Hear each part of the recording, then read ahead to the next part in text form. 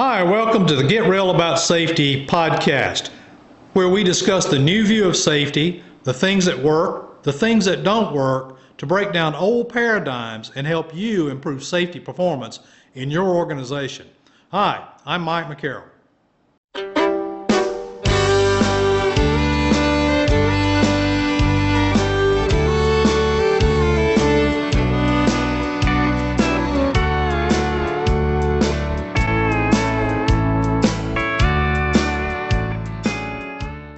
Today's podcast, or I should say video cast, this is actually the first video cast that I've attempted. I've done a number of the audio-only podcasts, and Pam has done a number of these video casts, but this is my first. Today's topic is on how bias clouds our understanding of events. So I want to start out with this quote from Stephen Covey. Seek first to understand, then to be understood. So today's topic is really important, and it's probably one of the most important topics that we can actually discuss, since it's fundamental to being able to truly understand any event. Since learning teams are at the heart of understanding events in human performance, whether it be an accident, a near miss, a human error, an at-risk behavior, a quality or a production issue, or what have you.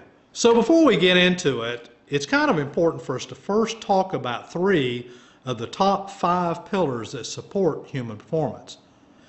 Pillar number 1 is blame fixes nothing. It just doesn't. Blame simply transfers fault to the worker. It doesn't get to the underlying system issues that may be driving the worker behavior or the error that we are seeing. It simply fixes nothing, and it leaves a trap for other people down the road. Number 2 is that behaviors happen within the context of the work. Almost every behavior or every error that happens in the workplace happen because of issues that lie within the work or the culture or the leadership or the features of the tools and equipment that people work with, or many other things. Number 3 is that organizational response matters. How management responds to failure really matters. It tells the workers everything that they need to know. When the default is blame, all learning stops. How management understands an event colors the way that it responds, and it influences the corrective actions or the defenses that are implemented. Blame typically stems from unconscious cognitive biases that affect all of us as human beings. If you are a learning team facilitator or you plan to do learning team facilitation, your primary job is to disallow blame and bias from entering the picture. You must create an environment that is free of blame, free of bias, that is non-threatening, and that encourages honest dialogue, and one that is protective of the participants themselves. Otherwise, they will go into a self-protective mode, and they may fabricate information. So you have to be able to recognize bias and put a stop to it as it arises. Recently, I was contacted by a large company asking me to come and facilitate a learning team after a life-altering event that had happened with high energy. And what they said was that we need a third-party, unbiased person with no dog in the hunt that can facilitate this learning team, because we think we are too biased.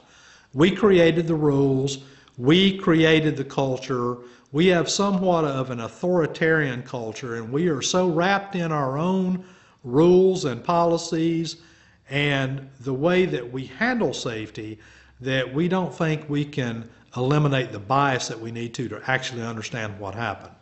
This is the primary reason that event learning teams need to start with understanding the work itself rather than understanding the event. Those who study HP know about the concept of work as imagined versus work as practiced. In most cases, management has no clue what it takes to actually do the work. In most cases, safety people, unless they do the work, have no idea what it takes to do the work. So today we want to talk about 9 distinct biases, and also a couple of ways that our brains tend to trick us into misunderstanding. and how to overcome their influence to gain a better understanding. Cognitive biases are the result of your brain's attempt to simplify information processing. They often work as rules of thumb to help you make sense of the world and to be able to reach decisions quickly. The human brain tends to seek logic, or an easy way to understand things. As a result, biases happen unconsciously. Unfortunately, we live in a complex world. Workers work in complex environments where everything in an organization is interconnected. Attempting to understand human error or at-risk behaviors through simple logic is usually a losing strategy that typically devolves into blaming the worker rather than understanding the system and the environment in which they work. Unless we are trained and aware of how to manage bias, it will always be there, undermining our own understanding of the event. So let's talk about some of the more prevalent biases that we need to be aware of and manage. The first one is hindsight bias. Hindsight bias is probably the biggest bias that hinders our understanding. Traditional investigations tend to start with an event and work backwards in hindsight, which of course is always 20/20. We tend to trace actions and decisions of the worker backwards in a linear fashion. The problem with this is that when we start with the event, we have the luxury of knowing the outcome, but the worker did not have that knowledge. They were moving forward in time as events were unfolding around them, and they were subject to numerous constraints, pressures, and organizational influences. Had they known that the action or the decision they were getting ready to make was going to lead to a bad outcome, they wouldn't have done what they did. People do what they do because it makes sense to them at the time. It has to make sense to them, otherwise they simply wouldn't do it. And that's regardless of the behavior or the type of error that occurs. For example, let's say you have an electrician standing on the top rung of a stepladder. We all know that that's not safe, right? You can see that every day out in the workplace.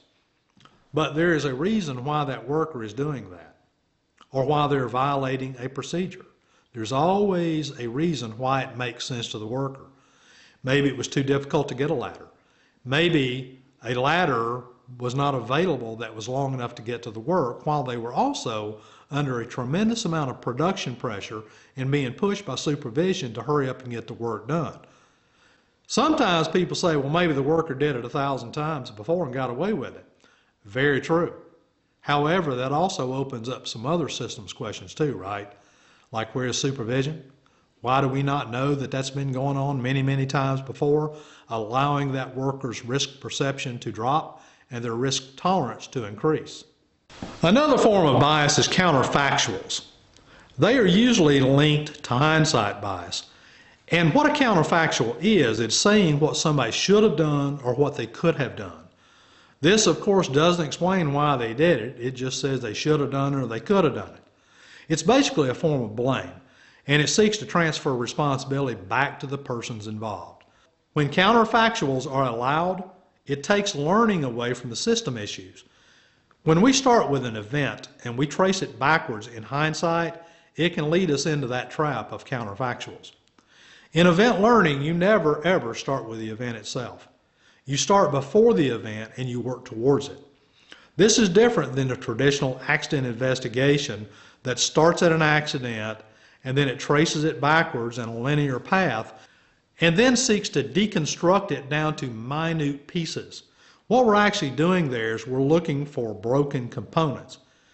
However, in event learning, we're constructing the event, not deconstructing, and we're doing that through the lens of the people who actually do the work. The best way to conduct a session is by simply having a conversation about what it takes to do the work. Forget the event, it's already happened. Since work rarely goes as planned or as imagined by management, what you want to know is what are the complications, what are the complexities, the difficulties, the pressures involved in doing the work. Much can be learned without even discussing the actual event. I had a president of a company in New York a while back who handled this perfectly. They had a relatively serious event, and of course the guys wanted to talk about the event itself. And he told them, no, I don't want to discuss the event. I just want to understand what it takes to do the work. You guys do the work. You're the experts. Teach us what it takes to actually do the work. As they started going through all the steps and all the difficulties, the complications, the complexities, it became really apparent about halfway through that session, and everybody kind of realized, why are we even doing it that way? There are much safer, much more efficient, much more profitable ways of doing the work. Why are we doing it that way? Of course, you know what the answer was, right? That's the way we've always done it. Once you've established what it takes to do the work, then we can move towards the event. Students of HP are very familiar with the thing called the black line and the blue line, which is a model of work as imagined versus work as practiced. The black line represents work as we imagine that it goes. However, the blue line represents work as it actually goes. You want to place yourself on the blue line and understand the work from the perspective of those actually doing the work. They are the best operational intelligence in any organization. By doing this, you move away from what people should have done or could have done to actually understanding how it made sense to them to do what they did. Outcome bias is another dangerous bias. This is where someone believes they already know what led to the outcome before they have an actual understanding. This is harmful because it places too much weight on the outcome and isn't critical enough of the system factors that led to the outcome. When someone believes they have it figured out, there's no need for further learning. All learning stops. It tends to shut down listening, and it biases our thoughts and actions back towards trying to fix the person rather than fixing the system. And if you've studied HP, you know that trying to fix workers is a losing proposition. We will never fix all the workers. We will never stop human error. The best we can do is fix the system that people work in that leads to those errors and leads to those at-risk behaviors. Outcome bias most often happens with negative events, and it pushes management toward a much harsher punishment than if the same decision had led to a positive outcome. Now, another form of outcome bias is overreaction based on the seriousness of the outcome. A while back, I had a client who had a $1 million damage claim to a railroad due to a dump truck body being left up. Now, this same organization had 3 other very similar events, but they hardly cost any money at all. It was just a minor amount of damage. There was no delving into those. However, once that $1 million accident occurred, there was a massive overreaction. There was no learning. It was just simply blame the worker. But it was a reaction to the cost of the event versus understanding that the same issues were there in the previous events. Often the same underlying factors that lead to serious events were there in less serious events that we tended to turn a blind eye to. Now, if there's any bias that we really have to guard against, it's this one, confirmation bias. This is one we really have to be cognizant of and assure that it doesn't enter the picture. We all want to be right. We all want to think that our thoughts and preconceived notions are accurate. So we tend to seek information that confirms what we believe to be true. You see this every day at play on social media. Someone has a belief about how things are supposed to be or how they want things to be. So they scour the internet searching for other posts, news articles, statistics, or YouTube videos that will support their pre-existing beliefs. At the same time, they ignore or discredit contrary information that conflicts with what they believe. In this instance, you can always find information that conflicts with other information. So we selectively pick out the ones that we agree with and confirm to ourselves, that's it. We must be right. Confirmed. Another form of this bias is getting others to agree with us. Confirmation bias is often linked to outcome bias. When we tend to think we already have the outcome figured out, we tend to get others to try and agree with us because it helps us feel we're right or that we are in control. Currently, with the COVID-19 crisis, you see people on social media who are polarized in their views, yet each of them are convinced that they're right. and others are wrong. As a result, social media has become a cesspool of insults, misinformation, and extremism, mostly driven by confirmation bias. The sad part is that most people are not even consciously aware of their own bias. Another bias is called self-serving bias. When it comes to evaluating our own decisions and behaviors, we have a tendency to attribute our successes to our personal characteristics or our level of knowledge or experience. However, when failures occur, we tend to blame them on external factors. You see this in many forms. Safety people, for example, who base success on lagging indicators such as the recordable rate, will take credit when the numbers are low, but point to external factors that are out of their control when the numbers go south. Another form of this is when managers blame workers for not paying attention or not keeping their eyes on the path of travel when the worker falls and gets hurt. However, when the same thing happens to the manager and they get injured, there's a tendency to deflect blame onto someone or something else, such as the maintenance department. They didn't keep up with the proper lighting. During learning sessions, the workers themselves may exhibit self-serving bias. It's most prevalent when there's a perceived fear for being honest. When organizations first start doing learning sessions, and if previous investigations have mostly resulted in blaming the workers, you can be almost certain that this bias will raise its head. Learning team facilitators should be trained to do some upfront work at the beginning of each session to allay fears and be constantly looking for this bias as it arises. Fundamental attribution bias is another one. This is sometimes technically referred to as a fundamental attribution error. However, I like to call it a bias because honestly, that's really what it is. This is where, in hindsight, we take the last thing in a chain of events and focus exclusively on that while ignoring all the underlying factors that led up to it. In most events, the last thing that occurs is what we refer to as an active trigger. An active trigger is usually an unsafe act or an unsafe condition. It triggers the event to occur, but it doesn't cause it. It is a symptom, not a cause. Almost all unsafe acts have a causal history that extend way back in time. These usually have much deeper underlying causes that are embedded within the management or the operating system itself. Rarely are accidents preceded by bizarre behavior. In most cases, people are doing exactly what they normally do that is normally successful until one day it's not. Once focus is placed on the active trigger, we then tend to take it a step further and start blaming it on the personal characteristics of the person or the persons involved. This is where you get comments such as, "You can't fix stupid," or "that person is clumsy," or "they're accident prone," or "they just don't pay attention," or other ridiculous forms of blame, because that's what it is. It is blame, make no mistake. You often see self-serving bias used in combination with attribution bias, such as, the worker had an event because they were an idiot, but then when the same thing happens to us, it was somebody else's fault. Anchoring bias is another bias, and that's the tendency to rely too heavily on the first piece of information you learn. This bias is heavily linked to hindsight bias and further complicated by confirmation bias. Often during an investigation, a seemingly significant piece of information is discovered, and we believe that this must have been the cause, when in fact it may be only one small piece of information.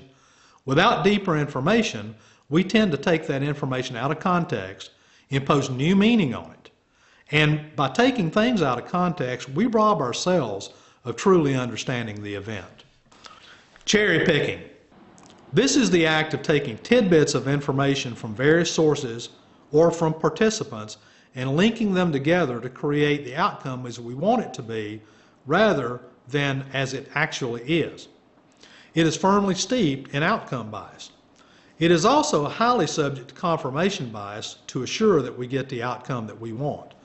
You often see this with news outlets who try to create a narrative, usually for some type of political purpose, by cherry-picking pieces of information, then weaving it into what they want us to believe as a fact. In organizations, cherry-picking occurs when a bad event happens that could lead to legal actions. In order to protect itself, a narrative is developed to scapegoat the worker and shift blame away from the organization. The problem, of course, is that the true underlying causes are not corrected, which leaves the same deficiencies in place and leaves a trap for someone else at a later date. Let's talk about Dunning-Kruger effect. This is a cognitive bias where people believe they are smarter and more capable than they actually are. Often management does not know what it does not know. And in the absence of being competent in understanding events, it overestimates its ability to truly understand an event. In other words, we are ignorant to our own ignorance.